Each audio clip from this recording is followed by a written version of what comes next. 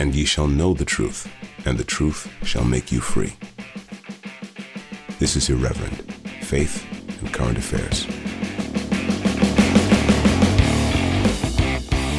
Welcome back to Irreverent, Faith and Current Affairs. We've been away, but now we're back in a new location for me, in the same location for Tom and Daniel, but I'm sure you're both equally excited to be back. Chaps in the virtual recording studio, welcome. Nice to see you both. How's it going? Let's come to you, Tom. How are you? You just bought a new clergy shirt, which looks exactly the same as your old one.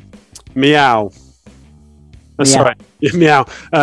We'll come to that later, won't we? Is that some kind of verbal description of your appearance? No, it's me identifying as a cat. I see. But not very enthusiastic. I wasn't sure which animal to do, to be honest. I probably sort of seek to discern my spirit animal, whatever kind of nonsense people do for this. How do they know? That's what I want to know. How do they know? It's just a feeling, Tom. It's just a feeling. It's a feeling. Okay. It's just a feeling. If they identify as a bird, you know. If you know, you know. Can you fly? That's my question. I'm really good. I went to see Peter Gabriel on Monday. From Genesis. From Genesis, yeah. Though he's had a longer career out of Genesis than in Genesis now. He's very good. Right. Great singer, really, really distinctive voice.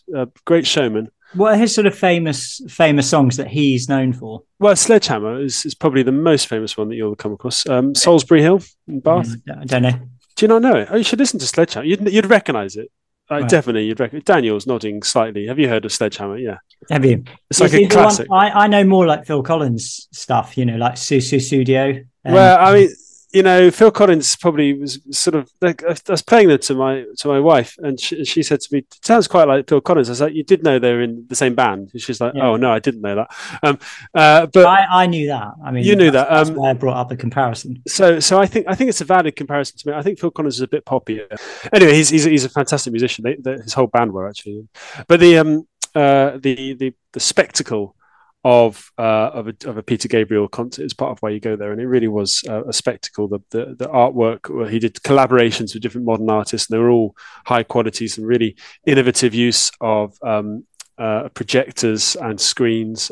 All in all, I really enjoyed it. We were in the O2 and we got upgraded. We're just hanging around outside. We were going to be up in the upper circle. If you know the O2, it's obviously a vast arena. I don't know how many people it holds, tens of thousands. And we were going to be up at the back at the top. And we were just because we didn't manage to get seats next to each other. Me and my parents were hanging around with my aunt. And this lady comes up and said, "Would you like to upgrade?" And we said, "Yeah, okay." And so she gave us 4 new tickets next to each other, down about 25 meters away from the stage, and it was just amazing. Wow! Were you wearing your glorious blue shirt? I was wearing my other one. It was I got straight from a funeral. So I was in clericals. Really? You were wearing a clerical shirt? Well, minus the. I thought I'd take my collar off because it's a bit warm. So I was in a blue clerical shirt. Nice, very nice, Tom. Well done. Well, you were being a witness for Christ. So at that Peter Gabriel concert. So well done. And Daniel, good to see you. Everything okay over in sunny Salcombe? Yeah, my daughter's just finished her last GCSE. So end of school uniform. That's a new era coming in. Hopefully sixth form. So yeah. Yeah. Oh, good. So you're celebrating with some ice cream or some jelly or pizza? Ice cream and coffee. She's probably a bit old for jelly. Do you know, I had jelly the other day. Jelly, I had jelly when it was the first thing I was allowed to eat after my operation a fortnight ago. 3 weeks ago now. And so I said I wasn't allowed hot food. And I said, do you have any jelly? And they said yes. And along came a load of NHS strawberry flavoured jelly, which is actually very nice. I'm sure it was. Oh, very good. Well, listen, chaps, we've got loads to talk about today. I just want to do a little notice about our church search, which if anyone doesn't know, it's on our website, reverendpod.com. And basically the idea is we've got a map of the UK. It's actually of the whole world, but most of the churches are in the UK, although you can put them for other countries as well. Anyway, the point is it's like a kind of positive TripAdvisor for churches. That's the way I put it, because people often get in touch with us and say, we'd love to go to church. I'd love to find a church, but I don't know where to go. And obviously we don't know all the churches in the country. So what we're doing is we're getting you to go on that page on our website, reverendpod.com, click on Church Finder and fill out the form that's there if you've got a church which you'd like to recommend. And the question that you answer is something like, what would listeners to a reverend enjoy about this church or love about this church? And that's the question you've got to answer. And then eventually that form will be sent to us and we'll get it put up on the map. The problem is I've obviously been, well, not obviously, you might not know, I've been moving house over the past week. So I've fallen a bit behind and we've had quite a lot of people send them in, which is great.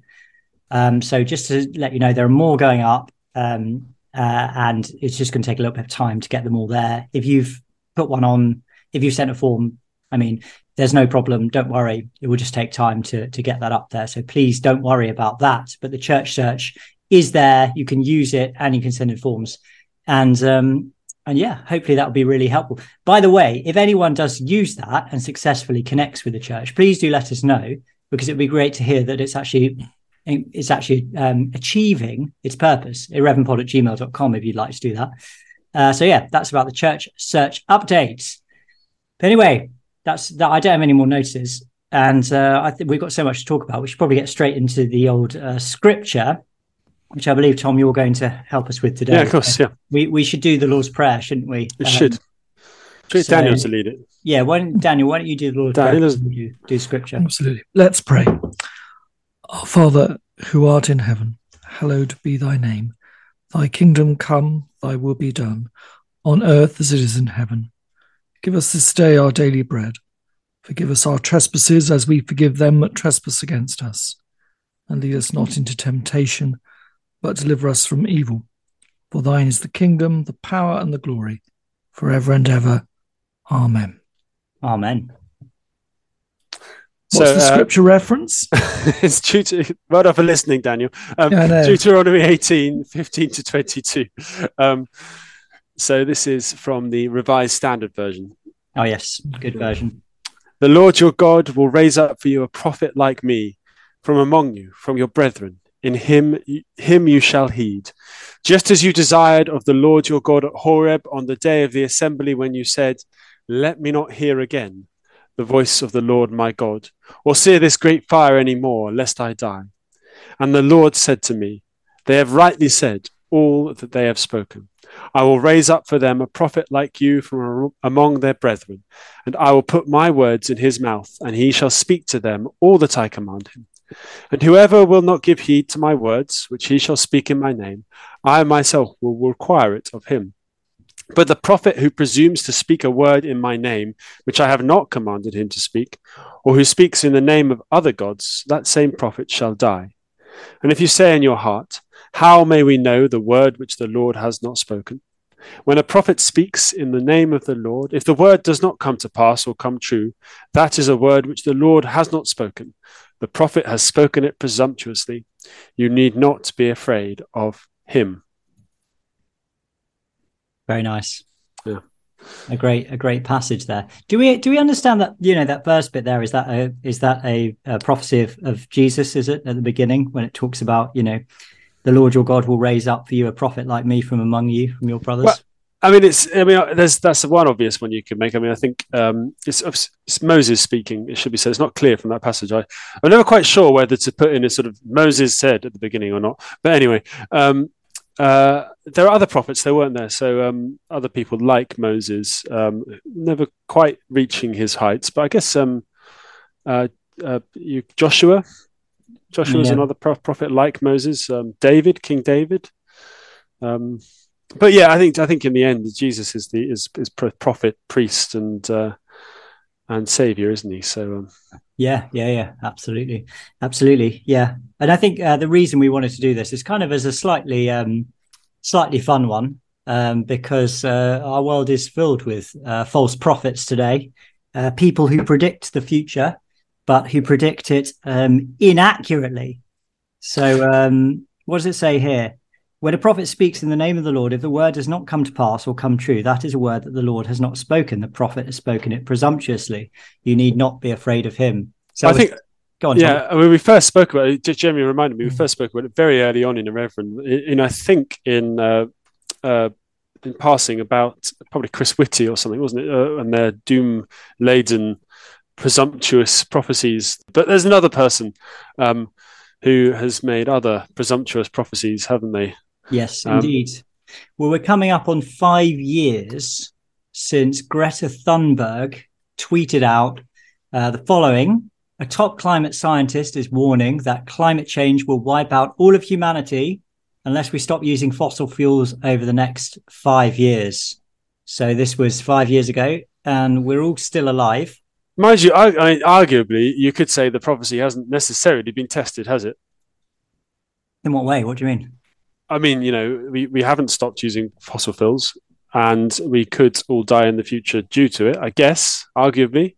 Yeah, but probably not over the next 5 years when the 5 years have already elapsed.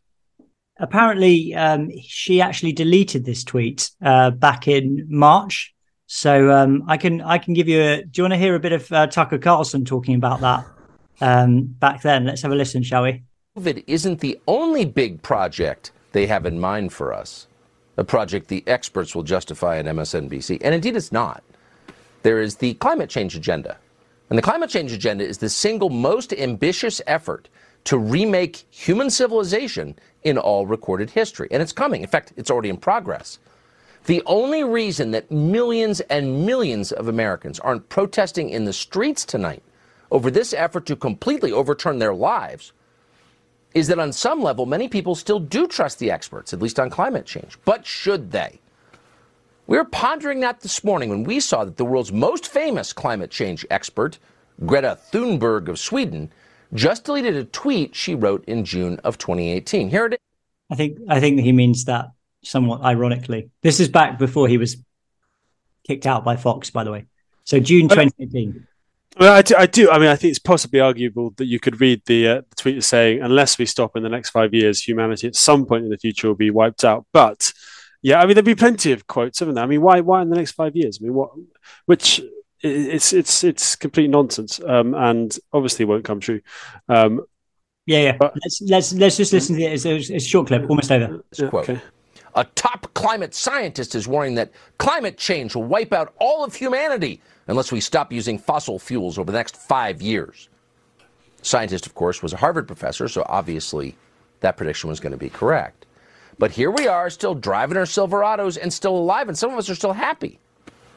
So it does make you wonder if Greta Thunberg, the greatly revered Greta Thunberg, a perennial finalist for the Nobel Peace Prize, could have gotten that so wrong. What else have the climate experts gotten wrong? And how long have they been getting it wrong? That's a good question, isn't it? Yeah, I know what you mean, Tom, but I think to my mind, the tweet reads that she's saying that in 5 years, humanity will be wiped out unless we stop using fossil fuels. I'm sure I think that's clearly what that tweet means. She doesn't mean, the damage will be irreversible unless we using it over the next 5 years. It's also complete nonsense because I mean, if the humanity had literally stopped using fossil fuels, all fossil fuels within that 5 years, I mean, probably 2/3 of humanity would be dead now anyway. Yeah, so there'd be just the economy would have collapsed to the point we wouldn't be able to feed, we wouldn't be able to heat, we wouldn't be able to do anything. The world would be a funeral pyre, and it would have achieved nothing. Yeah, I was reading Laura Dodsworth's new book, which she wrote with I think he was I'm probably going to get this wrong, but I think he's some kind of behavioral science expert called Patrick Fagan, and she and he were. That's two people, by the way, not somebody with some kind of split identity. She and he were Two-spirit. Yeah, two-spirit. She and he were saying that this is actually like a technique, a manipulative technique that the media and politicians use, whereby they seed an idea by actually denying it. So they'll come out and they'll say, I guess this isn't exactly the same thing, or maybe it is. It's like seeding an idea by saying something inaccurate. Let's say it like that. So they'll come out and they'll say, well, we completely deny this, or they'll make a kind of false prophecy, but they'll use that in order to then take the further step and to actually implement something, or to do the thing that they said they weren't going to do. So the example she gave was, you remember when Nadeem Zahawi I think it was when he was the vaccines minister. He came out and said there will not be any vaccine passports. We're not going to introduce any vaccine passports, and we're definitely not going to do it. And then, some short time later, he said, well, it would be absolutely irresponsible if we didn't introduce vaccine passports. So anyway, I thought it was a really interesting example of the way that somebody comes out and says, we absolutely deny something in order to plant the idea in your head, and then later on to then say, well, we are going to do this. So it's almost like just by hearing the idea, even in the context of a denial, it actually sort of softens people up and makes them ready for it. And with the vaccine passport was, if you looked at the government website before he'd made that first statement, there was actually procurements already going on for the software. Really?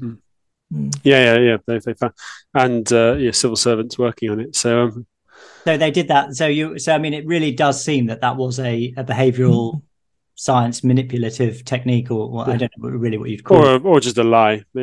A lie. But why would you do that? I mean, unless you were following. I mean, and Laura's obviously written a lot about the nudge unit and everything like that in government. So they know what they're doing, don't they? When they do things like this, presumably these things were quite calculated. But anyway, so I mean, the way it relates to this kind of somewhat obliquely is that we've always had these kind of prophecies of, well, the world's about to end unless X, Y, and Z happens, unless we stop using fossil fuels. Another thing Laura writes about is this softening us up for eating bugs and insects and things like that. So we have to start doing all of these things. And if we don't, the world is going to end. And of course, the world doesn't end and humanity doesn't die out. But at the same time, it's always seeding these ideas in our minds, like we must stop using fossil fuels. We must cut these things down, even though the prophecies continue to fail time and time again. And I do think there is a sort of, we chose this passage somewhat facetiously, didn't we? But there is a serious application here, which is that, when people do make prophecies which fail time and time again, whether that's because they're lying or because they're making inaccurate predictions in a very confident way, it does imply that these people are not trustworthy and that we should stop trusting them. I know that sounds sort of obvious, but people find that really, really hard to do. And these things persist and continue to have a hold over us. So I do think the application of this passage applies to the modern world as well. If people say things and they don't come true, these words have been spoken presumptuously, and you don't need to be afraid of this prophet because it's a false prophet. So I don't know what you guys think of that. That's just the way I think about this passage. I mean, I agree. I tend to say that we shouldn't there's sort of temptation to split off kind of scientific sounding prophecies with to sort of religious sounding ones, but there's no reason to make that category distinction, is there? Because in the end, all of these sort of scientific prophecies, which are based on modelling, are essentially just a reflection of belief, in a sense. So yeah, when you look at all of the, for example, all the models, and this is very clear even from the IPCC, that they're all running hot. They're all making predictions that haven't yet come true. There's no models that have accurately predicted, for example, the current temperature as measured by satellite temperature, which is very accurate. Sort of has ceased to increase for the last 20 odd years. It's not in there. They can't predict it. They're all wrong. They've all been failed over and over again. I don't know quite why people keep listening to them, other than it's now become ingrained. Yeah, and you only have to have a little knowledge of modelling to see that modelling is an incredibly inaccurate science, and that you can end up with millions of models coming out of a data set.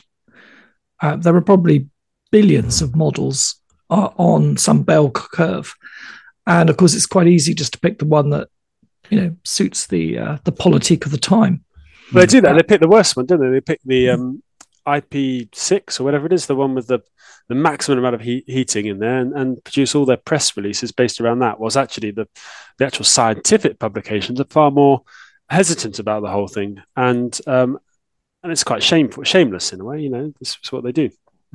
Yeah, absolutely. Well, I do recommend this book, Free Your Mind, when it comes out. So it's really good. I haven't read the whole thing yet, but I think it's.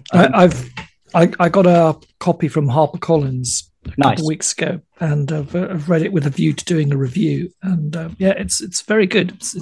It's compelling reading, actually. Yeah. I think it's actually a great thing to give to people who are, sort of more trusting of the media and the government, to just open people's eyes to how manipulative these organs often are, and the fact that they have these established techniques of manipulation and frankly brainwashing, which are well established, and there's so much evidence that these things are thought through and intentional, and that they're used just over and over again. There are sort of countless examples of them.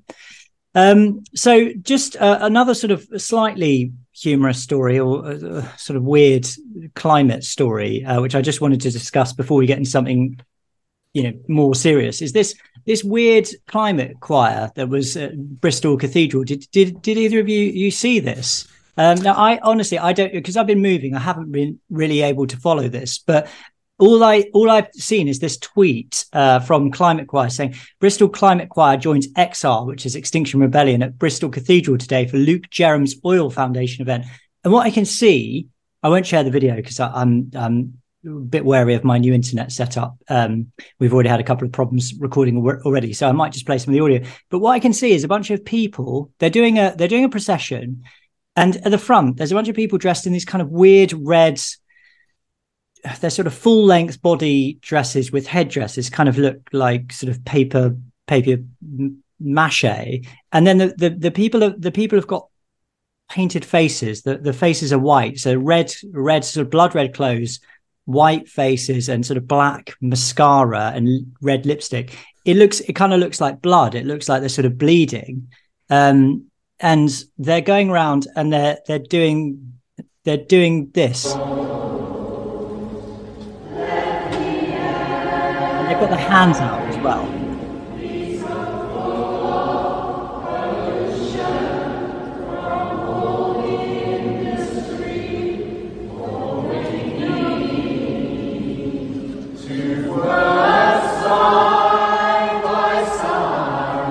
Now there are people dressed in Extinction Rebellion t-shirts going around. You can probably hear the lyrics a bit better in this next. We can't tell our children that we have not tried. I won't let the sea and my shore be alone for our waste. No, not anymore. I won't let the trees green and tall be cut down for profit. I won't watch them fall.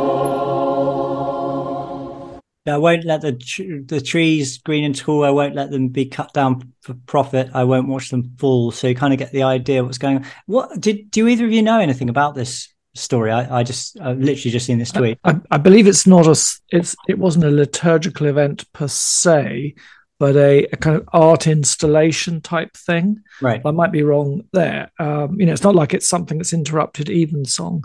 But I mean, I wouldn't. It's very of the type, isn't it, for sort of the way that a lot of Bristol culture is going and heading, and it seems like that particular cathedral has a panache for promoting these sort of progressive woke causes and using all those sort of tropes. I mean, I thought what struck me is if you look at the wider congregation, in inverted commas, around that, this is not an enormous amount of people, and it does look a bit like a Lib Dem conference with some weird red blood red. Yeah, with Emperor Palpatine's Praetorian Guard. It's quite normal for Liberal Democrat conferences.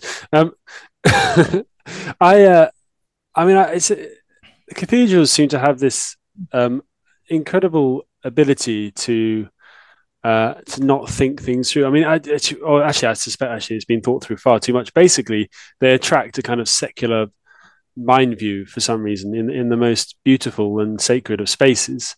And I mean, at least this wasn't in a cathedral in an evensong. I mean, I was shocked to discover that the Cathedral of Chichester's has a LGBT pride evensong coming up, and you think, well, it's just that's not their job, is it? It's not the cathedral's job to do that, because it's just going to ostracize. I'm going to send the dean a letter at some point. I hope they've included the Two-Spirit people. I'm sure they did. Well, it was all the pluses. It was LGBTQI plus. So everyone who possibly identifies under that umbrella. So I'm sure all of the sadomasochists are really pleased that they had their own evensong at Chichester Cathedral, and it just irritates you, because it's there as a it's a place of worship, isn't it? And it's just been desecrated by secularism. And even though that was, do we want the banner above all our cathedrals? We welcome everybody as long as you gift aid. Wow, and even it's a sort of purported art installation with the chanting as a sort of pseudo religiousness and a pseudo liturgy around it. It's pretty dreadful, isn't it? The images are awful. These people who are dressed up. I mean, it looks kind of satanic, to be honest with you. It looks like something out of the Satanism. The Satanism gathering that we covered a few weeks ago. I couldn't think of what to call it. I'm not sure what happened. What is it when Satanists get together? Is it like it's not a service, is it? Coven, surely. A coven. It kind of reminded me of that Satanistic coven that was covered so positively by the BBC in our episode. They've been up to it again. I don't know if you saw I saw on a news article of the BBC promoting witchhood or sort of pagan spells as part of well-being. Right. Okay. But you sort of don't blink an eyelid these days, do you? Oh, it's just part of the course. I think what I particularly find despairing is the idea that there is someone, say, in the cathedral establishment, as in much of the machinery of the Church of England, who thinks, oh, this is going to really attract and be magnetic to, all those people that don't come to church, that we're doing this in a sense as a marketing ploy, as a way to kind of get down with the activists, that this is going to make us look more youthful and trendy and what have you. And in fact, it does completely the opposite. I don't think anyone gives a damn really what they might about what the church believes about the climate, to be honest. Certainly like these sort of churches that have fully embraced sort of climate activism don't seem to be filling their pews with climate activists. It's just they just seem to be the same sort of congregation they had before, but just a little bit maybe a little bit less devotional, a little bit less sort of focused on God. Yeah, it'll be honestly about 20-30 earnest people of retired age, and one or two students who have dragged themselves to church, whereas the rest have probably thought that the church is, so heteronormative, patriarchal, and awful that it's a toxic brand. Yep. While putting off that, the people who listen to this show, who no doubt love to go to cathedral services or go to their cathedral to pray, but are actually in large numbers repelled by this. Yep. But try. There's a certain kind of apparatchik in the church who just doesn't want to know this. Didn't you have you could depressingly you could sit them down and show them all the stats, and say, do you appreciate how this is a real turn off? And they'll just write you off as alt-right or something. Yeah. Tom, what were you going to say? Sorry. I don't know. I hear something about you having a bit of a what to with the Bristol precentor or something, Daniel? I think it was the canon missioner, really, and just comment about petroleum and the usual stuff. That if I've read this right, and to be honest, I'm trying to blank it out of my brain at the moment. But it was on Twitter, wasn't it, Daniel? Just to that he was saying that he would not platform anybody who had alternate views to his own on climate alarmism. You know, that there were these binaries that you were either for his view or you were a complete, utter denier, despicable, deplorable so-and-so, and there should be no room for any contradiction. Yeah, I've got it here, Daniel. I'll read it out, shall I?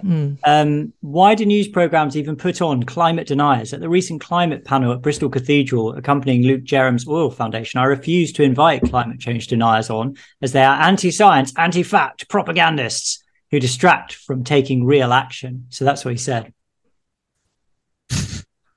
So it's Michael Crichton, isn't it? The author of sort of Jurassic Park and various other sort of soft science fiction-y kind of historical novels. They're quite fun. Who said that when this sort of language is used around science, is no longer science. It's not. You know, it's him who's desecrating the idea of asking questions. Now, I mean, and you end up with this sort of groupthink that's led us where we are, where the sort of idea that of alarmism is the idea that alarmism is the predominant view of scientists, which it isn't. It's not. It's a contested territory. And to be honest, I mean, that's where I'm quite happiest to fight this slightly rearguard action on the climate. Is that, you know, yes, it changes. Climate has always changed, but do we need to be alarmed by this? And do we need to uproot the entirety of Western economics and destroy what we've built in order to survive something that's not agreed on? You know. Yeah. I think it's become apparent in the last few years that there's a whole swathe of people who'd rather like from their comfortable ivory towers to socially re-engineer the world, and the rest of us are collateral damage to that. Yeah, I mean, you tried to make that point to him, didn't you? And then he replied in a very passive-aggressive way, "No, brother, because as Christians, we would advocate a societal-wide approach based on the values of the Beatitudes, the Magnificat, and God's kingdom, rather than the values of the marketplace Jesus threw out of his father's house.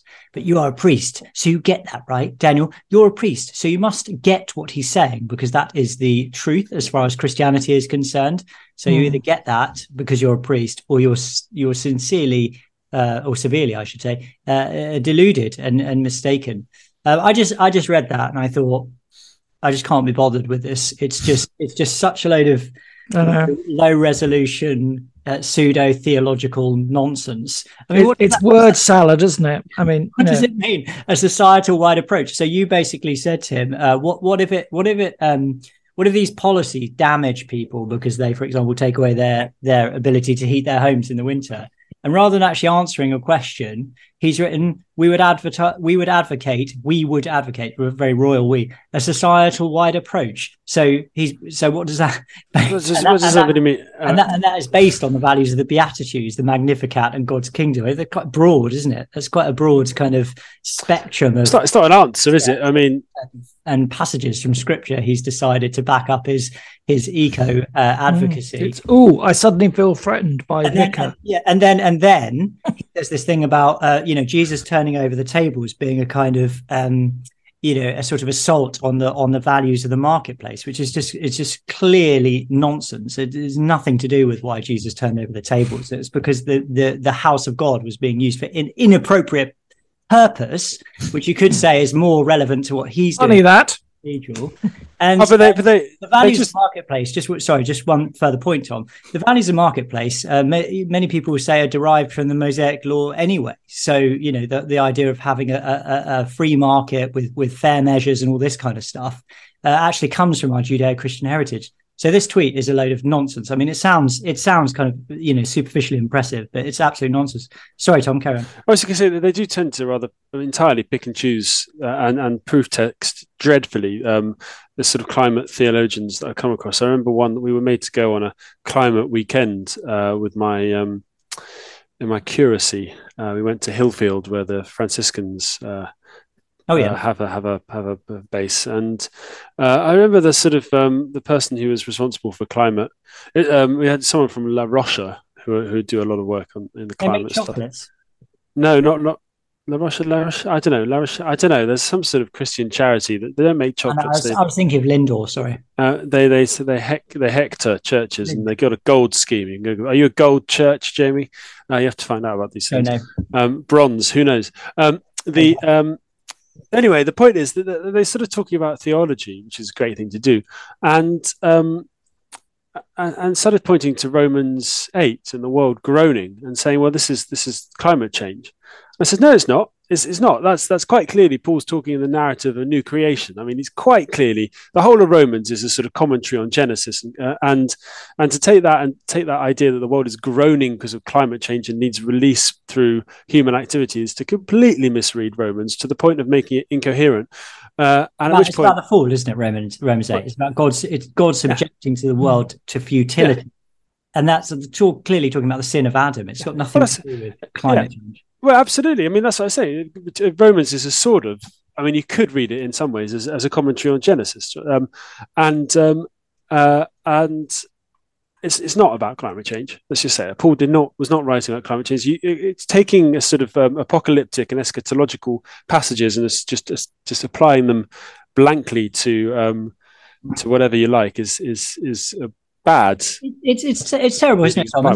This is a kind of Christian version of the sort of manipulation we were talking about earlier. When people, we've covered this quite a lot on the show, haven't we? When we've had the Archbishop of Canterbury doing that, I think it was the passage in 2 Peter 3, the bit about the world being destroyed and all this kind of stuff. When people use scripture in this way, it's disingenuous. It's you proof texting scripture in order to bolster some kind of political point, and people shouldn't do that. You read the text to understand what the text says, and then you can apply it. You don't, you're getting it completely the wrong way around when you do it like that. But that distinction between deduction and induction is largely lost, isn't it? And I think when you have more authoritarian schemes going around, this is what happens. Jordan Peterson just did a podcast with an academic who decided some years ago to make up papers of woke word salad and see how outrageous. Was that Peter Boghossian? Yeah, and it was hilarious to listen to. And they put them forward, and after a while, he began to realise exactly what kind of structure and text would get a publication, and he now reckons he has 100% success in putting these out. So on the back of that, I tried to do some ChatGPT fake papers on anything, any old drivel. I think I got one on the hermeneutic of tea cozies as part of a sort of as part of a transsexual narrative, and another one on the positioning on pews as a sort of gender patriarchy in the Church of England as a PhD proposal. And do you know what? I bet that would get you that. That's probably would have been written. Yeah, this crack came up on the screen. I thought, flipping heck, this is the sort of nonsense. Don't tell the people. If you go onto a university website and look up, say on a theology department, and just look up at what people are actually proposing for doctoral thesis, it doesn't sound that different, sadly. Well, tea cozies are quite normative. There's that wonderful one they made you attend at Cuddeston, isn't there, Jamie? Something about reducing the binaries or the binaries between what was it? It was something about shattering the binary between motherhood and non-motherhood. I think. No, wait, it was disrupting the binary between motherhood and non-motherhood. And what does it mean? Surely you're either mother or you're not. I mean, it's kind of hard to imagine. But there are people working on this sort of stuff already. So, basically what you're telling me there, Daniel, is that ChatGPT is about to put most liberal theological faculties out of business because it could produce the same sort of word salad. I bet it could. All humanities. Yeah. So, Daniel, are you going to submit any of these proposals? Well, you should. Yeah, I should do, shouldn't I? Yeah. You see, all you need to do is go and check the references. So you need to, because they tend to make up references, doesn't it, as I understand it. So you make plausible sounding references. Yeah. If you replace those with actual books, you'll get it through. So what was it? The post-colonial patriarchal. Oh, so I'm just looking it up. Bear me a sec. Use. Pews as a go on. There was one, the intersectional dialectic of the tea cozy. I'll read this. Unveiling cultural heteronormative appropriation, agnostic, mythological, and critical theoretical lens. It's there. I bet it's already. I mean, do you think that as we speak, I'm smelling a first. As we speak, Church of England primary schools are encouraging their children to take up the identity of a tea cozy, Daniel. So yeah, and the other one was a doctoral research proposing the intricate discourse surrounding the place of pews as a form of discriminative seating in Anglican churches, while adopting a critical theory approach enriched by the transgender reading. That's a good one as well, actually.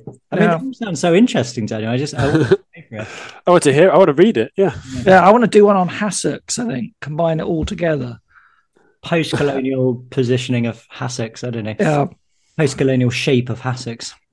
Why rectangles must go. Someone he'd said that this academic that Jordan Peterson was talking to had said that they'd done one on, or seen one on, satellite mapping as a form of violence towards Gaia, because it was a sort of, she was being revealed in a way that she's not meant to be revealed from a distance. And this was a form of patriarchy. It was a form of penetration where these satellites were taking pictures of the Earth in her nakedness. Yeah. And penetrating it.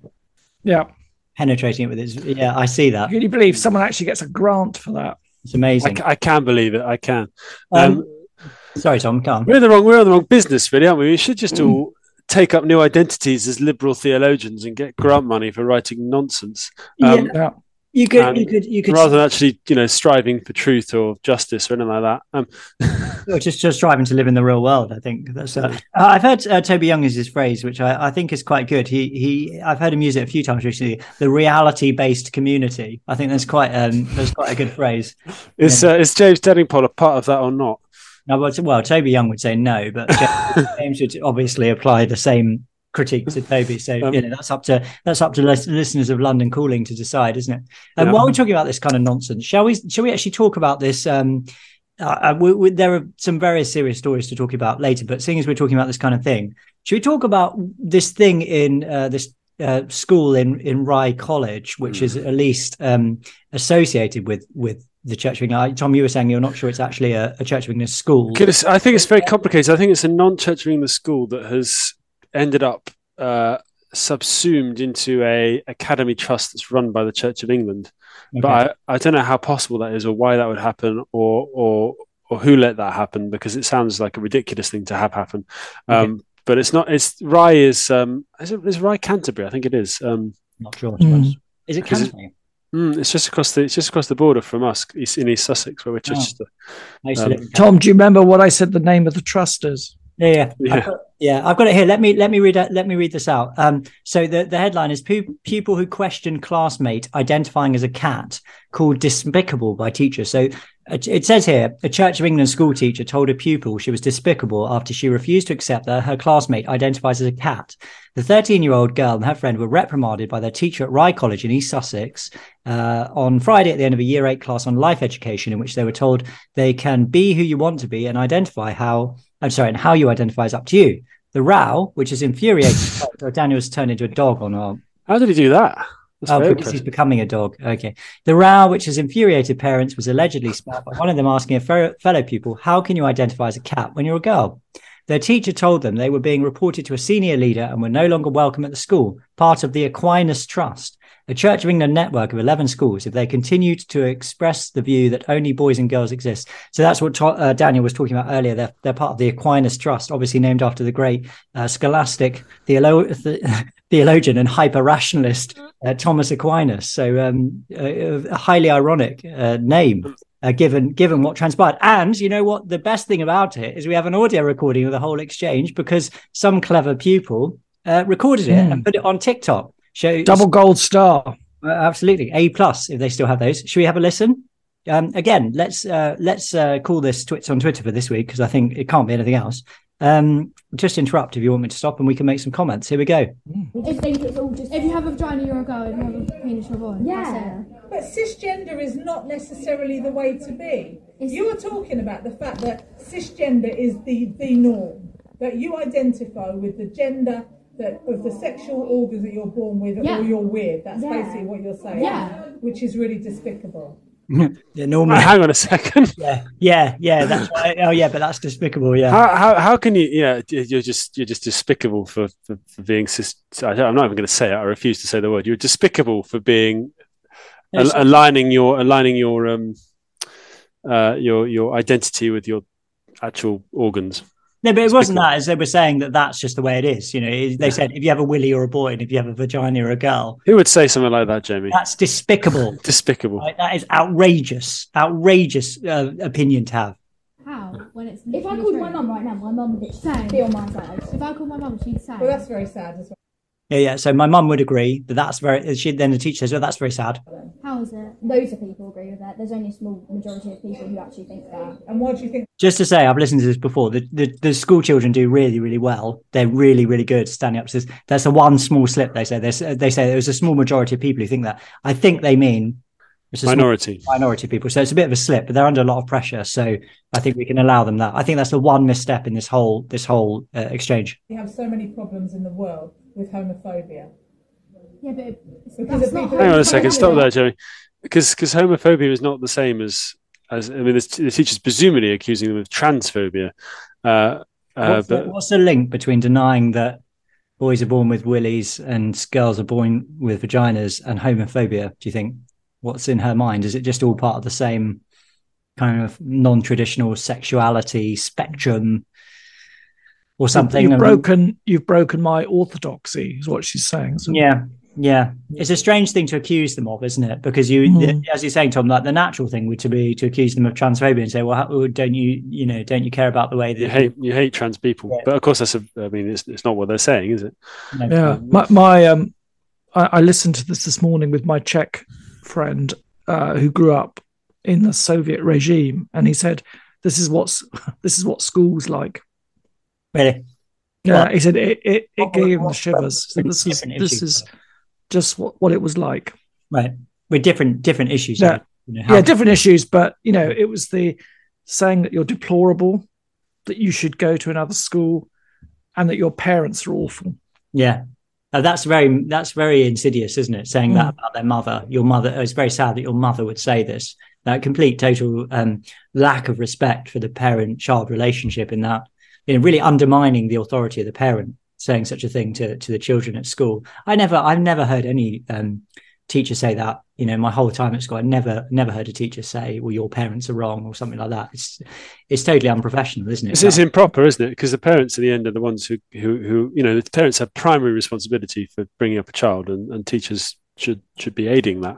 Yeah, but I think that's what we're seeing, isn't it? We're seeing schools and the education system arrogate that responsibility to themselves and undermine the parents, and I think that is something that you're rightly saying was characteristic of the Soviet era, in communist Russia and Eastern Bloc countries, and in other totalitarian systems as well. It becomes about the state indoctrinating children and really removing the authority and responsibility of the parents.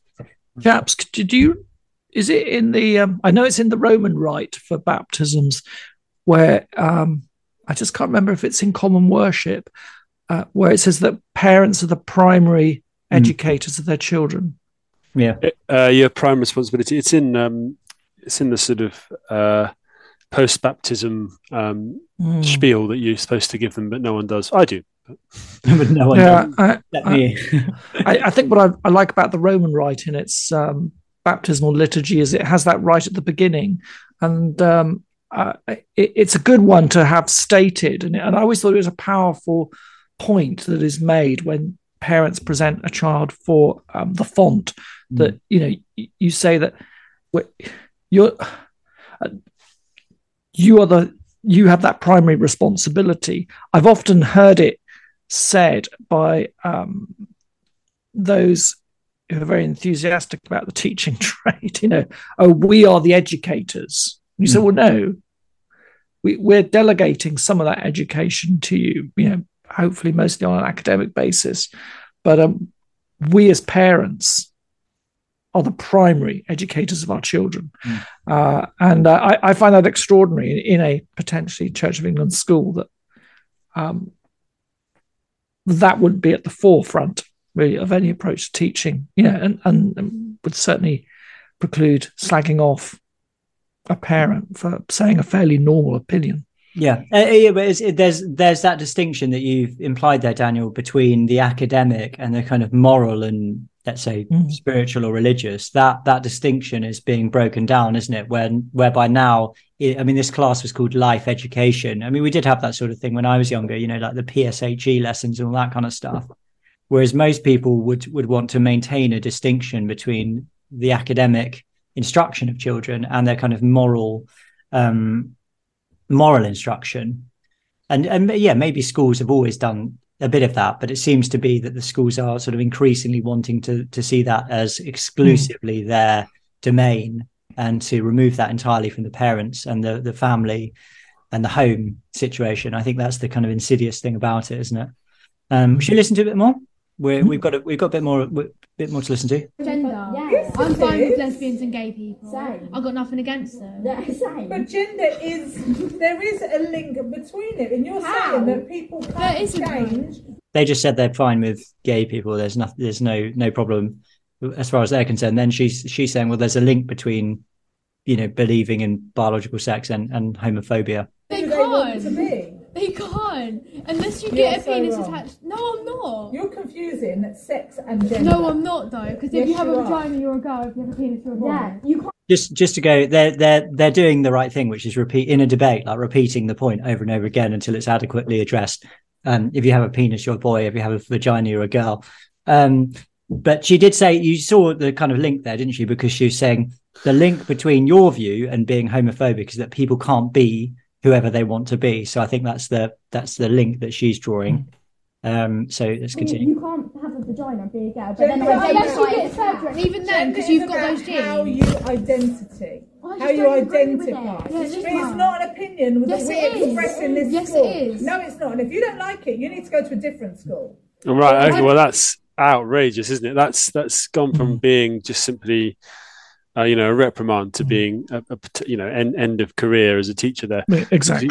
You just she's just denied their right to express an opinion, which is actually protected by law, and to tell them to go to a different school is just outrageous.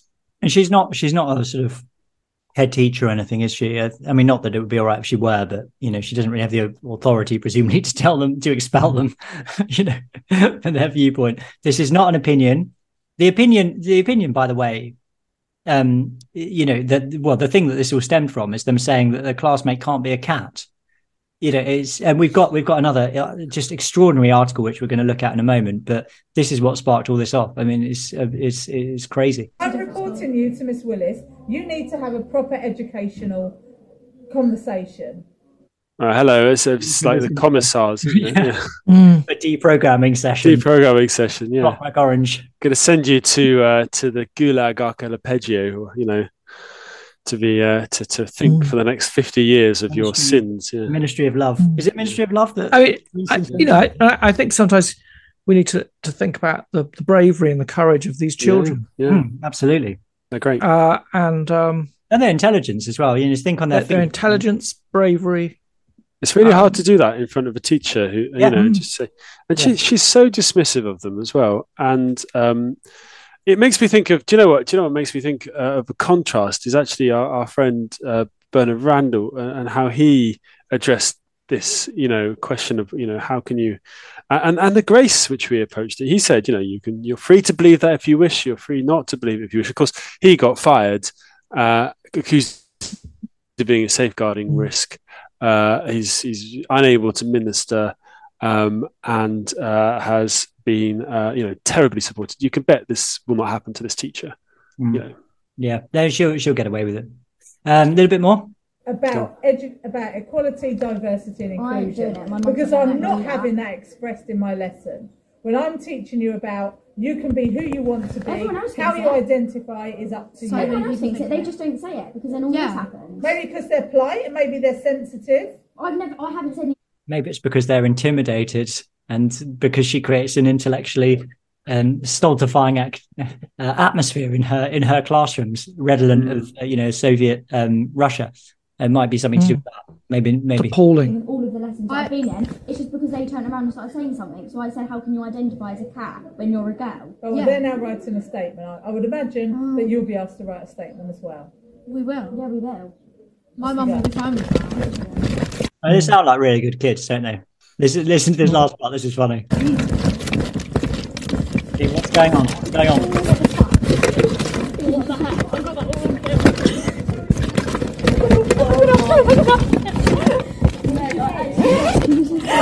on film. I got it on film, mate. I got it on film. I'm just not going to go to life again. She said, "I got it on." Yeah, I'd write. Yeah. And then the other one said, "I'm just not going to go to life, whatever it was. What was it called? Life. I've lost the page. Life crap. Life crap. Life education, I think it's called. Yeah. We need some philanthropists to buy them a ticket to Disneyland each. Yeah, exactly. Yeah, absolutely. I mean, they should get gold Duke of Edinburgh instantly. Yeah, life education. They sound like really good kids, and they. She said, "Well, you'll have to write a statement." I said, "Well, we will," and it's like, "We'll tell our mums about this because they'll be fine with it. Yeah. They've got nothing to hide." I mean, it's so ridiculous. Can I just read you some of this? So there are a number of articles about this that I've seen. This is on the Telegraph. So this says, "School that allowed child to identify as cat faces government investigation." It says, "School at the centre of a row over children identifying as animals is facing a government investigation. Teacher at Rye College was recorded telling pupil, blah, blah, blah." We just heard that. Gillian Keegan, who's the education secretary, is understood to have ordered an investigation into the CV school. The Telegraph has revealed that at other schools, teachers are allowing children to identify as horses, dinosaurs, and even moons. Apparently, a source close to Mrs. Keegan said teachers should not be teaching contested ideology as fact. They must have due regard to safeguarding if a pupil identifies as an animal. And they're going to have an investigation. There was a really funny bit from Rishi Sunak's spokesman. Oh, yeah. On Tuesday, a spokesman for Rishi Sunak said children should not be taught contested opinions as fact. Well, that's what we've already heard. He said, "It's important parents and carers are reassured that children aren't being influenced by personal views of those teaching them. Any example that strays from this would be wrong, and we would expect head teachers to act." Nadeem Sahawi said, that's not a very good quote, actually. Nadeem Sahawi said, "It is clear," who is the former education secretary, by the way, "it is clear to everyone that schools need to stop the spread of this damaging nonsense. The government should make it clear to schools that they will be supported in standing up to the increasingly farcical examples that get in the way of teaching our children and preparing them for the real world." Priti Patel said, "We need a bit of take back control for parents," etc., etc. I thought there was a funnier part in this, but I mean, there's this the ridiculous thing, okay, one child is being allowed to identify as a cat, which is absurd enough. Apparently, in another school, another child is being allowed to identify as the moon. Yeah, with a moon. Wears a cape. Yeah, a moon, I think. I don't know if it's the moon. It's a moon, so they're orbiting something. When you think about it, it's quite sort of colonial, isn't it, of our moon to be called the moon when there are loads of moons. Well, we have, I mean, strictly speaking, have multiple moons ourselves. Anything that's in orbit, but I mean, someone identifying as a moon and being allowed to. I mean, what they're referred to as furries, apparently. So this is people who pretend they're animals. Yeah, children who self-identify as animals. Well, I think furries usually has a sort of slightly grim sort of sexual element to it as well. I don't know whether that's happening, but they sort of dress up as they go to conferences dressed up as animals. But they meow rather than answer a question in English. Yeah. An anonymous student says it's distracting us in the lesson. I'm not surprised. You can imagine some kids as well thinking, "Hey, let's have a laugh." Well, yeah, exactly. I mean, this is one of the comments I see quite regularly about this. Tom, I found it. The child in question does not identify as the moon, but as a moon, and said they could put curses on people. That's good. These kids are just. If you don't think I'm the moon, I'm going to curse you. It's a sort of hyper individualism, isn't it? That's I am whatever I am in my head. Yeah. And cyberspace extenuates that even further. So, I am my own metaverse. Is it just it's a consequence of a loss of childhood, isn't it? I'm thinking of Lost Icons by Rowan Williams, which is one of the last sensible books he wrote, and his incredibly moving chapter on childhood, where he points out that we're losing the ability to let our children exist in make believe. And one of the effects of this is surely for them to stop understanding when they're in, because we're taking, a child pretends they're a boy pretends they're a girl. Oh, they're a girl then, and that's going to confuse them, isn't it? It's going to make them think, oh well, if I believe something to be true or make believe, then it's true, and it's just going to cause all sorts of chaos as they get older. And this is what we're seeing: people who literally cannot distinguish between make believe and reality. It's psychologically damaging, and there's a few people have pointed this out. The schools that are allowing this to happen are actually causing serious psychological problems to the children. It's safeguarding. I can't say I'm particularly impressed by conservative ministers coming to the airways, clutching pearls and saying they're going to do X, Y, and Z. Well, you've had 13 years. Yeah. Well, how is it that in a conservative government we've got to this position? They're not I find that extraordinary. Because they've never been conservative. I think the central kind of epistemological observation for me is that when you, in a sense, the teacher is following a logical pattern, isn't she? Because she's saying, well, if we allow people to identify as their preferred gender, then of course it makes sense to allow people to identify as their preferred species. So, you can't draw a line. You can't draw a line there arbitrarily. You have to say people can be whatever they want to be. So I think that this is, we talked about Romans 1 a few weeks ago, didn't we? And I think it is more of the same kind of thing. It's like, well, people are just being given over to the immorality and irrationality and the delusion, the powerful delusion that they've fallen under. And this is just it's funny. I find it funny, obviously, reading this ridiculous stuff, but really Tory government has nothing to say about this, because the Tory government is not rooted in any kind of reality. It's not rooted in a theological or spiritual or anthropological reality. So it can't say anything. If you're going to say that people can seriously say that they're a different gender to their biological sex, which has no basis in factual reality, then why can't people be cats and moons? And these kids are doing a fantastic job of bringing out that contradiction and absolutely trolling this nonsense. Yeah, well, some of them no doubt are, but I think some of them probably are very ill.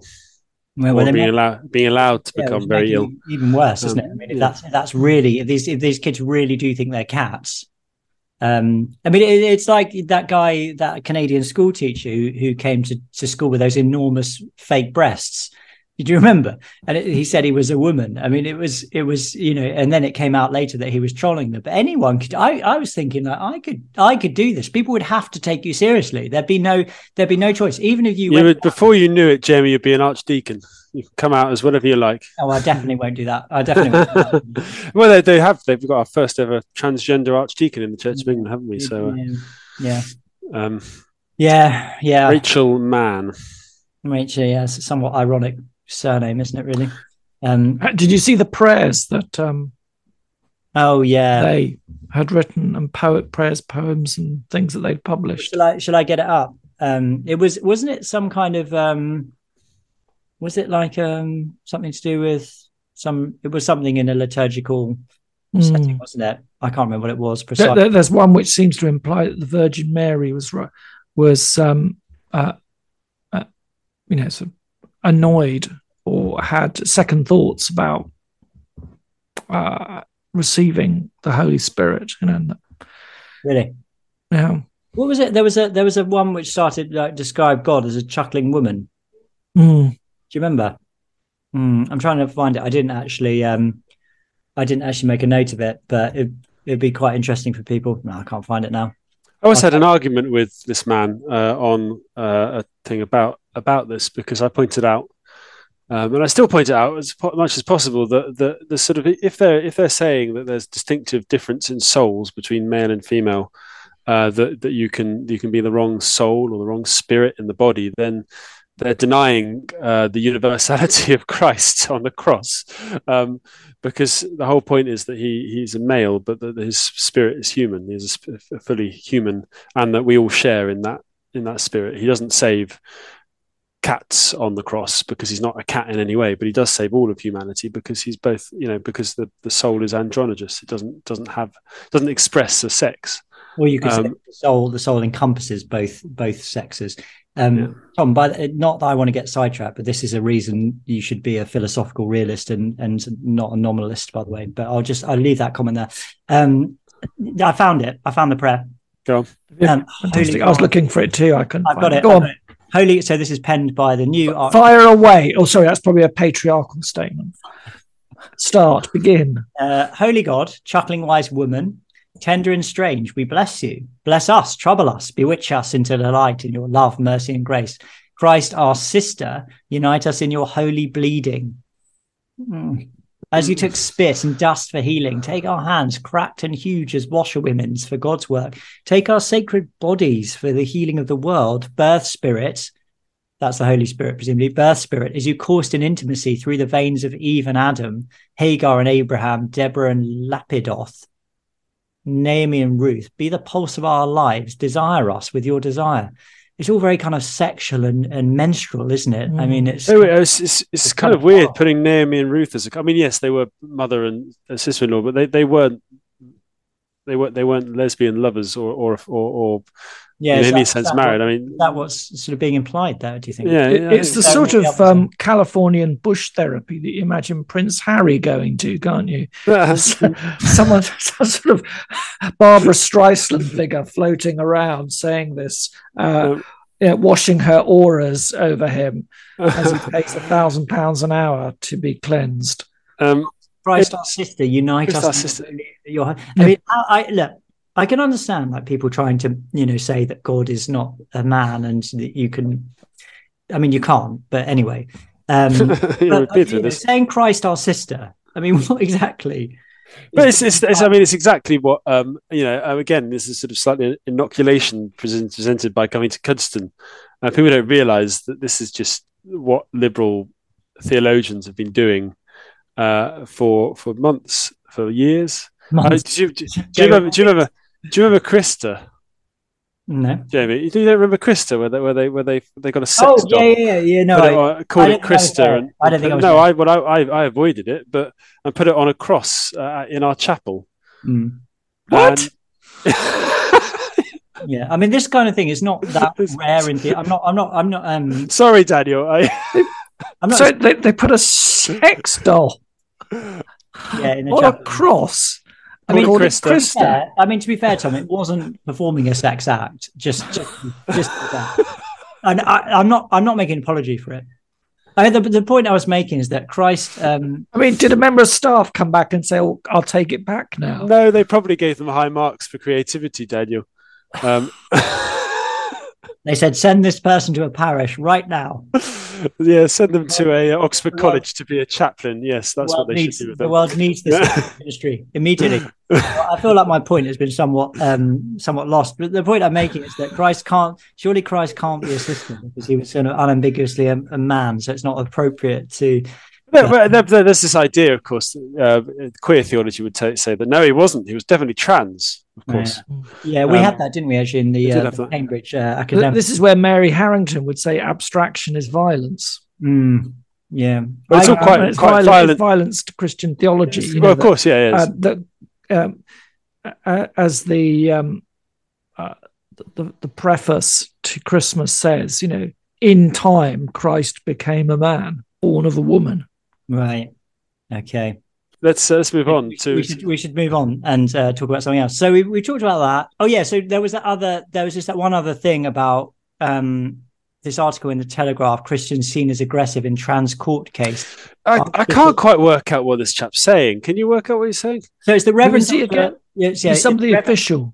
Yeah, it's the Reverend Dr. Malcolm Brown, who's the Archbishop's advisor, and he said a bunch of stuff about Christian. So this refers to a case where what was the case? So there's a teaching assistant shared Facebook posts that were critical of gender ideology on her Facebook, not about her own school, but about the school her children were attending, and saying that she didn't want those, which is a church movement school where the materials being used promoted transgenderism, which is unfortunately not entirely surprising. Should we read out his statement and try and make? Well, yeah. So she lost. So can I just say she lost her first employment tribunal because she went to the employment tribunal after she was sacked. But she's gone to the court. To appeal court, where the judge has said that was not the correct outcome because they didn't give proper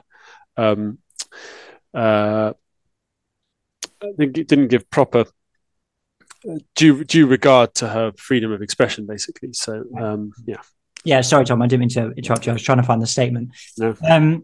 So he is the church's director of faith and public life.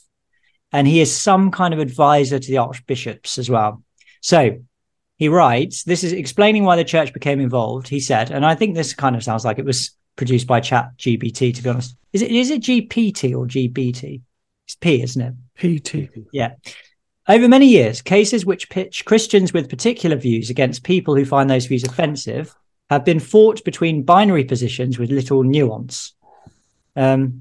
That's a bit of a strange statement because he seems to set it up in a kind of binary position with little nuance and then describe it as such. It's kind of tautological, I should say. On the one hand, the representatives of Christians claiming to have been discriminated against argued that freedom to express their beliefs in public was absolute, whoever it offended. Is that what Christians are claiming? I don't think they're claiming that, are they?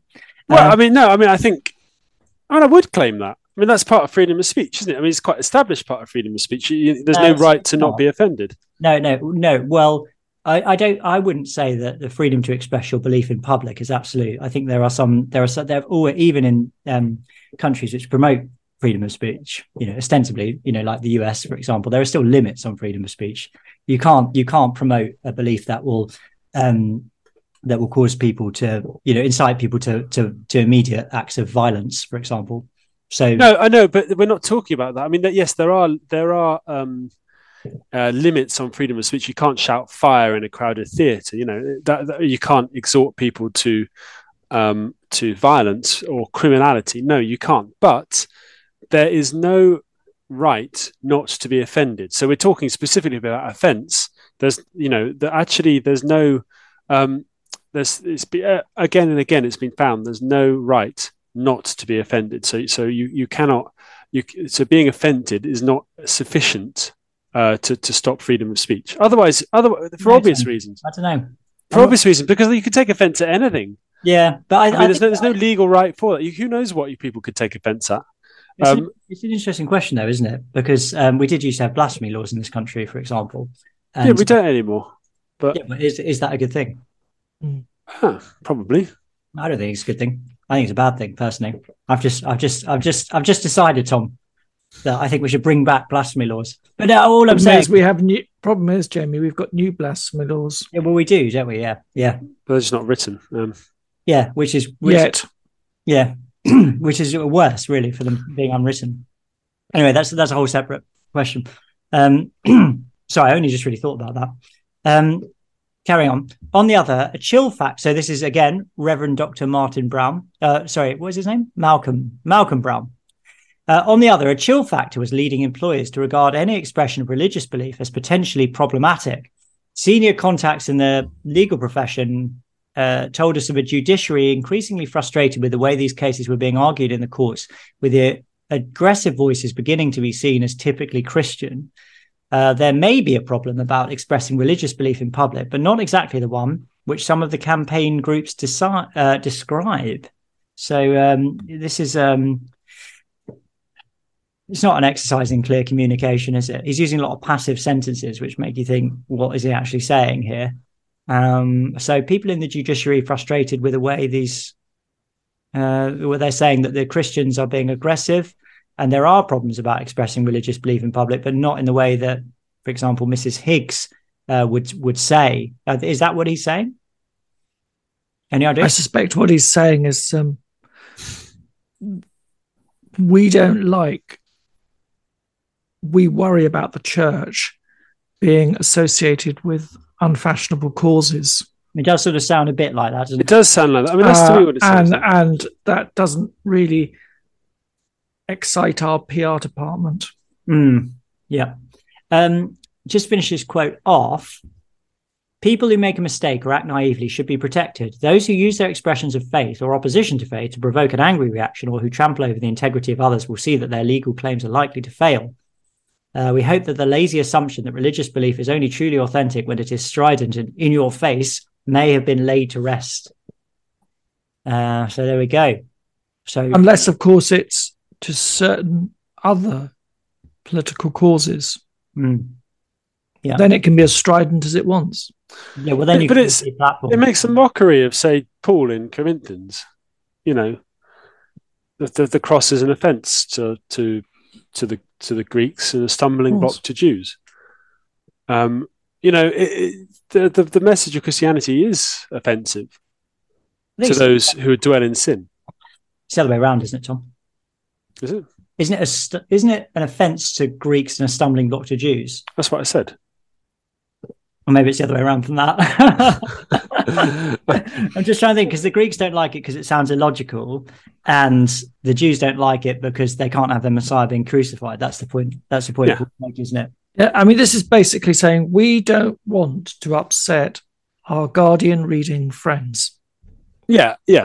So he's a bit unhappy about all these Christians who are taking employment tribunals to court in order to protect their right to express the Christian faith. Well, boy, they're not very excited about you lot either. No, and they're very underwhelmed. And this level of unhappiness has caused him to release a statement which is entirely unreadable. But I mean, to be fair, we've only got this one that's been chopped up by the Telegraph, so maybe it's missing all the context that makes this into a brilliant piece of prose. But you know, maybe not. I just think I think that what he's saying effectively is that he doesn't want the Church of England or Christianity to be associated with these people, these rabble rousers, these offensive types who are prepared to say things that people don't like to hear, and when they then get fired, they have the audacity to take their firings to courts, which is upsetting the judiciary, who are finding this very upsetting because they have to sit there and listen and be judges of these people they don't really agree with, and what they have to do is actually listen to Christians say things that are outrageous, Jamie, like, you know, people with penises are men. Willies. Yeah. I mean, he's recommending, isn't he, essentially that the hierarchy of the church has a policy of washing its hands. Wash those hands. Yes. Wash those hands. Yeah. Just let those people's jobs go. Don't speak up. If a teacher in a school says it's okay to be a cat, and it's a church school, just keep quiet about that. Do you know? The next thing we'll see is the update to valuing God's children with an section on, you know, cats, and, you know, if you really furries, if you want to be a cat, that should be respected. Don't be exclusive of other animal choices. Animal gender. They're all made in the image of God, apart from those who identify as non-human. Yes, or climate. Well, what about those? The comment about the judiciary is farcical, isn't it? It's so low resolution. It's like, well, there have been reports, or we've been hearing, you know, off the record by people in the judiciary that there is, what does it say, frustration or something like that. I mean, that's not the way our legal system works, is it? Like, the law is supposed to be impartial. It's supposed to be fair. It's supposed to be applied equally to everyone. Who cares if some legal person has made some kind of comment to him? It doesn't characterize the judiciary and the whole of the English legal system, does it? It's like, you better stop doing this. You better stop bringing these cases to court. Otherwise, the judiciary is going to be annoyed with you. Like they're going to be ticked off. I mean, it's kind of a ridiculous comment, really. But there we go. We should move on, because there are a couple of stories I just wanted to do before we run out of our time. Is that all right? Did you want to? Yeah, no, move on. Yeah. Just a couple of things. I don't know. There's very much to say about this, really, but I did see a really sad article about the persecution of Christians in Nigeria. I've got an article here from Crux, which is a Catholic publication. Reports claim 700 Christians killed as farewell gift to Nigeria's ex-president. A leading Nigerian human rights organization has published a report claiming that largely Muslim Fulani herdsmen killed about 700 Christians in May as farewell gifts to former President Muhammadu Buhari, who just handed power over to President Bola Tinubu. The Nigerian radical Islamic leaders who mark the end of their civilian office tenures on 29th of May will wish farewell by jihadist Fulani herdsmen who mark the end of their office tenures by slaughtering not less than 700 defenseless Christians in May, states this report. The report details alleged Christian killings in several states, noting that Plateau State donated 350 Christian lives, Benue 190, Kaduna 100, Nasarawa 62, Niger 50, and it goes on like that. Not less than 1,100 defenseless Christians were hacked to death by Nigerian government-backed Islamic jihadis in the past 60 days, between 12th of April and 12th of June, which averages at about 17 Christian deaths a day. And it goes on like this. I mean, I'll put it in the show notes, but I just think this kind of thing, it's important to talk about this, because Christians are persecuted around the world, and they are martyred for their faith, and particularly so apparently in Nigeria. We should remember this. Of course, this is never going to be mentioned by the media in our country, because it wants to propagate the kind of narrative that the Reverend Dr. Malcolm Brown is such a fan of. But this is the reality. Those black lives don't matter. Yeah, they don't matter, do they? Those those black Christian lives don't matter in Nigeria. So that's really sad, and we should pray for the church in Nigeria, which is being persecuted and at risk. Can you imagine? I mean, can you imagine? So there's that. And then the other thing I just want to talk about, and this was last week, but we were away, is this thing about this woman who was sent to jail. I think she has been sent to jail, hasn't she? Because she aborted her child at 32 weeks old. I thought it was particularly interesting that Alison Pearson, the Telegraph journalist, wrote a piece about this. Now, I don't know whether you chaps have more details on the story, but so it was the British Pregnancy Advisory Service sent her some. Is it that they sent her the abortion pills in the post? Yeah, so it's a very sad background, really, because I mean, it wasn't possible to do abortions at home until the lockdown, and then they successfully campaigned just so that the killing of children could continue, unabated by lockdown, to have this at-home abortion pills, but only if you're under 10 weeks pregnant. But it was laughably easy to bypass that. There was no checks and balances at all. There's no requirement for ultrasounds. There's no even requirement. I mean, people did it under false names, etc. So this then was continued after lockdown. So it became a sort of de facto, having been introduced. It continued. So it was an attempt. There were strong attempts by some Christian charities to resist this, but unfortunately, it's happened, and this is exactly what people said would happen. Thanks, Matt Hancock. Yeah. So she lied to BPAS and gave them the impression she was 7 weeks pregnant. So you couldn't have them if you're over 10 weeks pregnant. But she was actually 32 weeks pregnant or something like that. We're talking viable child, Yeah, my daughter was born at 32 weeks. Yeah. Finished her GCSEs. Yeah. Yeah, and there are countless in Alison Pearson's article. She quotes many tweets of people saying very, very similar things to that. And her article is entitled, "If you choose to abort your baby at 32 weeks, jail is exactly where you belong. A woman's reproductive rights do not include stopping the heart of a baby that can live outside his mother's body." So if anyone has ever seen a picture of a 32-year-old baby, it doesn't really look that much different from a baby that's been born at 40 weeks or around that. And it's sort of unbelievable that someone could do something like this. I think the impression I get is that she moved in with a man who wasn't the father of the child. And I assume that was the motive in her wanting to destroy this child. And there have been calls by many people, Labour and people on the left, to say that this is actually wrong, that she's been sent to prison, and that we need to update the law so this kind of thing doesn't happen. I just wanted to, and Alison is pushing back against that. I just wanted to read a bit of what she said, where I think is the real weakness in what she says. So she writes, "In case you're wondering, I fully support abortion within the legal limit, because insisting women should have babies they don't want or can't provide for is not humane to mother or child.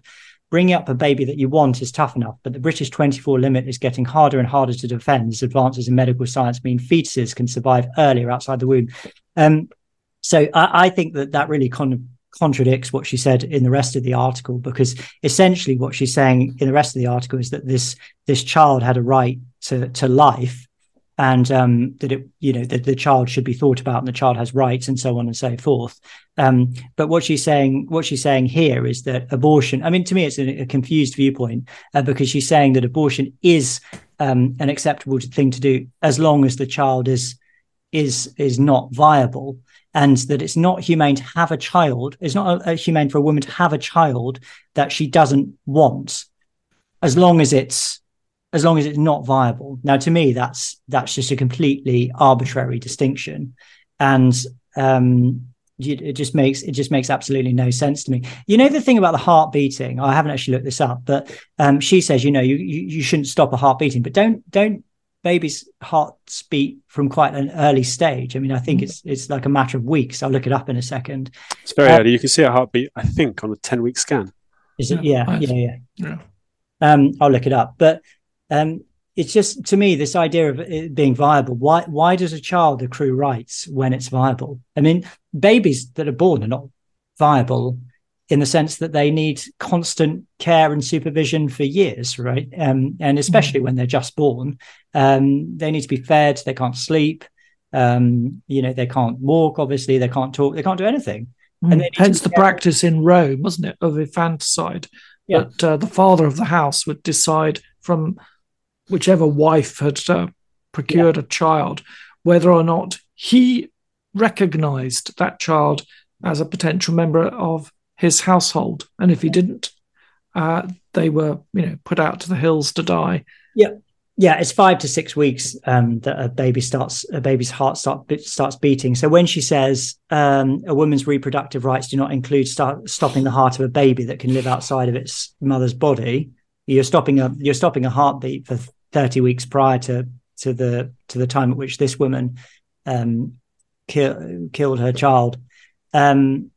And I just think, I mean, I don't know whether Alison would ever listen to this podcast or be interested in what we have to say, but I just think, you just need to embrace the reality that abortion is wrong, and that children have a right to life from the time they're conceived, and that there's no limit, which is not totally arbitrary.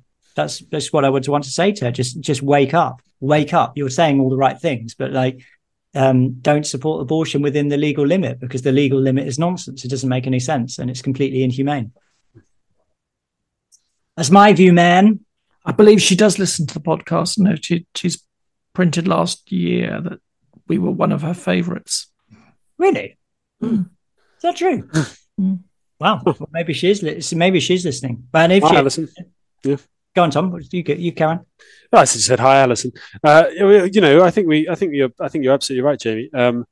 It's incoherent. I remember. Do you remember there was some work done by some philosophers in Oxford, I think, saying, arguing that effectively you can justify infanticide which we said already, by the same logic criteria that you can justify abortion. And it's not as if there are not plenty of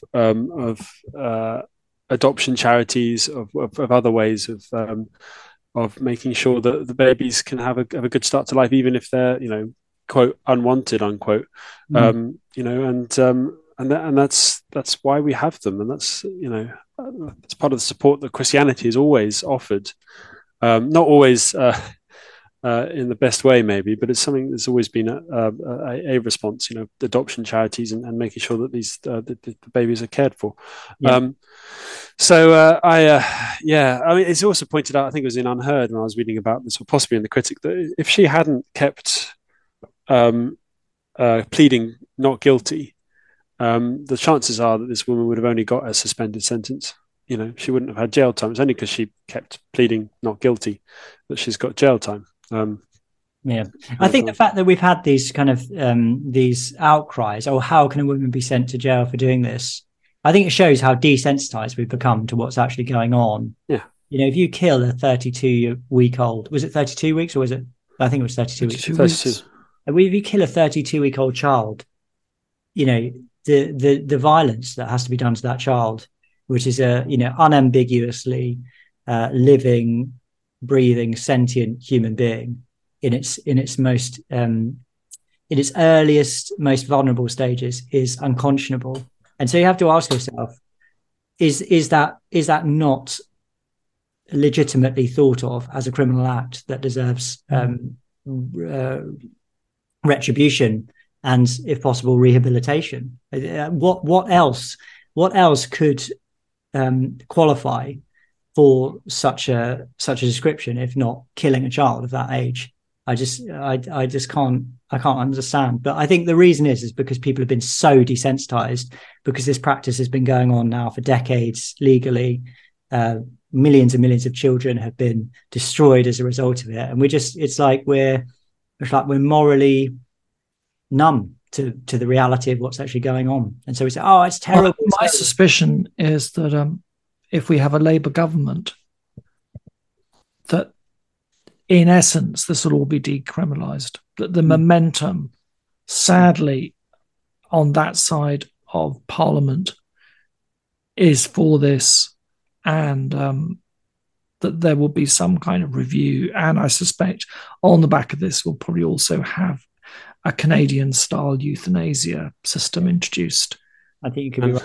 I hope you're not right, but I fear you are. And of course, what will the church say? Virtually nothing, one suspects. Nothing. But, that was a whole other question, isn't it? Of what, if anything, can be done about the possibility of Labour getting in and doing things like this. But I think the central point that I think really needs to be emphasised here is that all of these criteria, viability, having certain limits where, at which point a child has personhood and protected status and all this kind of stuff. None of this works. All of this is completely arbitrary, and you can just remove it, and the logic of abortion remains untouched. The only thing that can safeguard the life of children within the womb at any age is to insist that children within the womb are made in the image of God. They're human beings, and they should not be killed by abortion. And there's just have a complete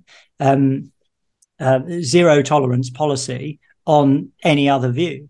And there may be a small grey area where you say, well, what about in certain cases, if the pregnancy of the child threatens the life of the mother? That may be a legitimate question, but it does not justify what's going on. Even if you think that is an acceptable thing to do, that does not justify what's going on, because it's none of these are about that. It's just about people aborting children, destroying children because they don't want them. And you can see the connection, can't you, to the previous conversation that we've had on gender and reality, that if in my head I can decide what I am, then I can likewise do the same to you. Yeah. If I want you to identify as basically being a fleshy meat product, or I want to dehumanize you, It's easy. If the whole of reality is just something that I decide in my head, then anything can be justified. It is the culture of death. It is what was it? The Ratzinger quote: "The dictatorship of relativism.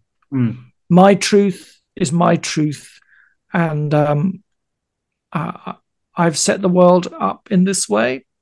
Yeah. Who are you to say that it's any different?" Yeah, absolutely. I think the one of the best analogies I've ever heard in this, which I think I don't know whether he made it up, but it was our friend Mike Tom who I first heard this from.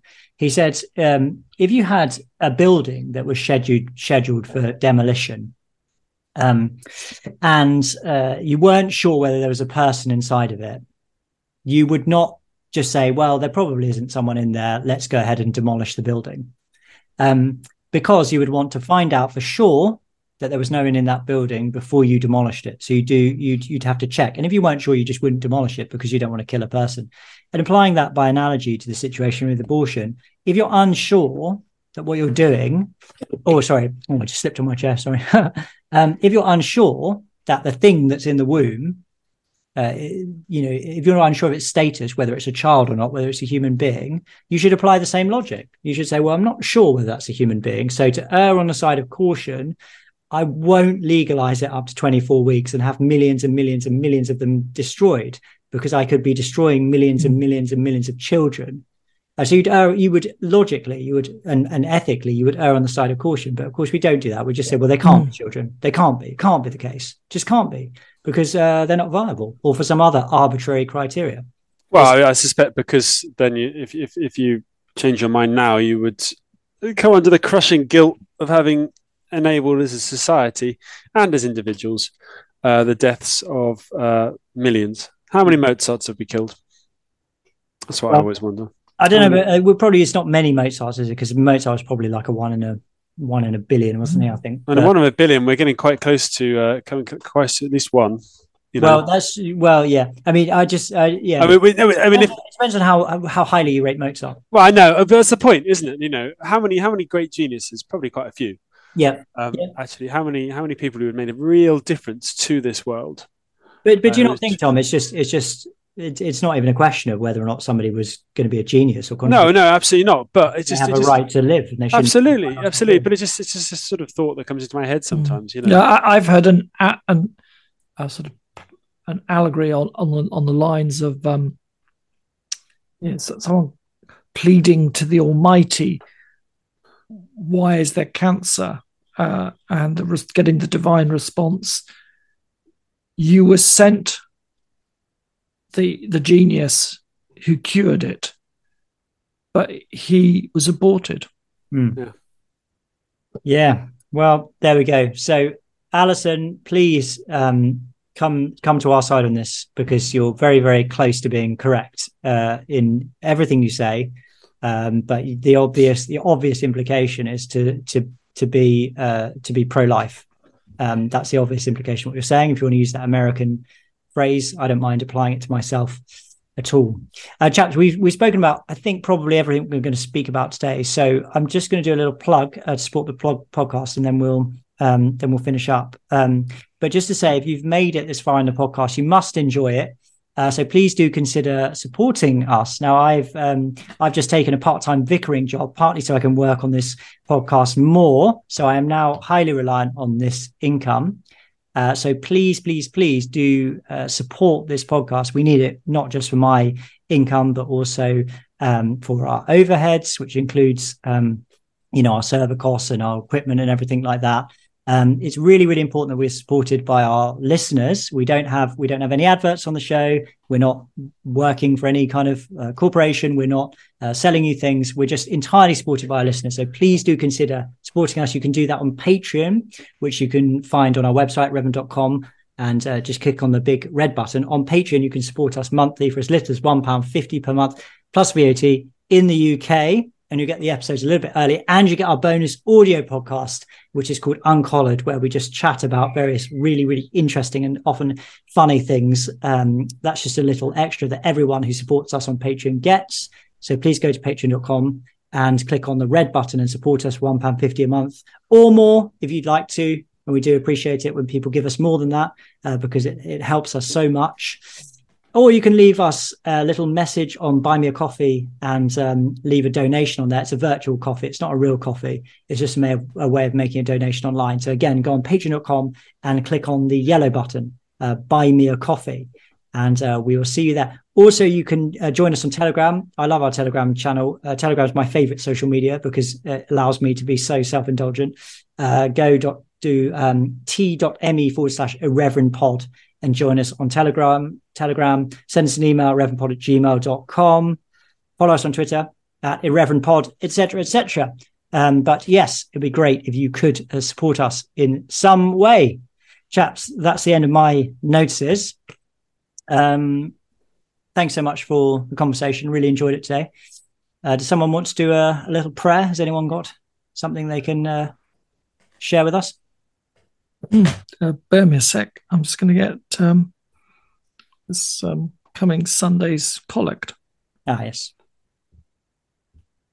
Well, this is appropriate, I think. Let us pray. Almighty God, you have broken the tyranny of sin and sent the Spirit of your Son into our hearts, whereby we call you Father.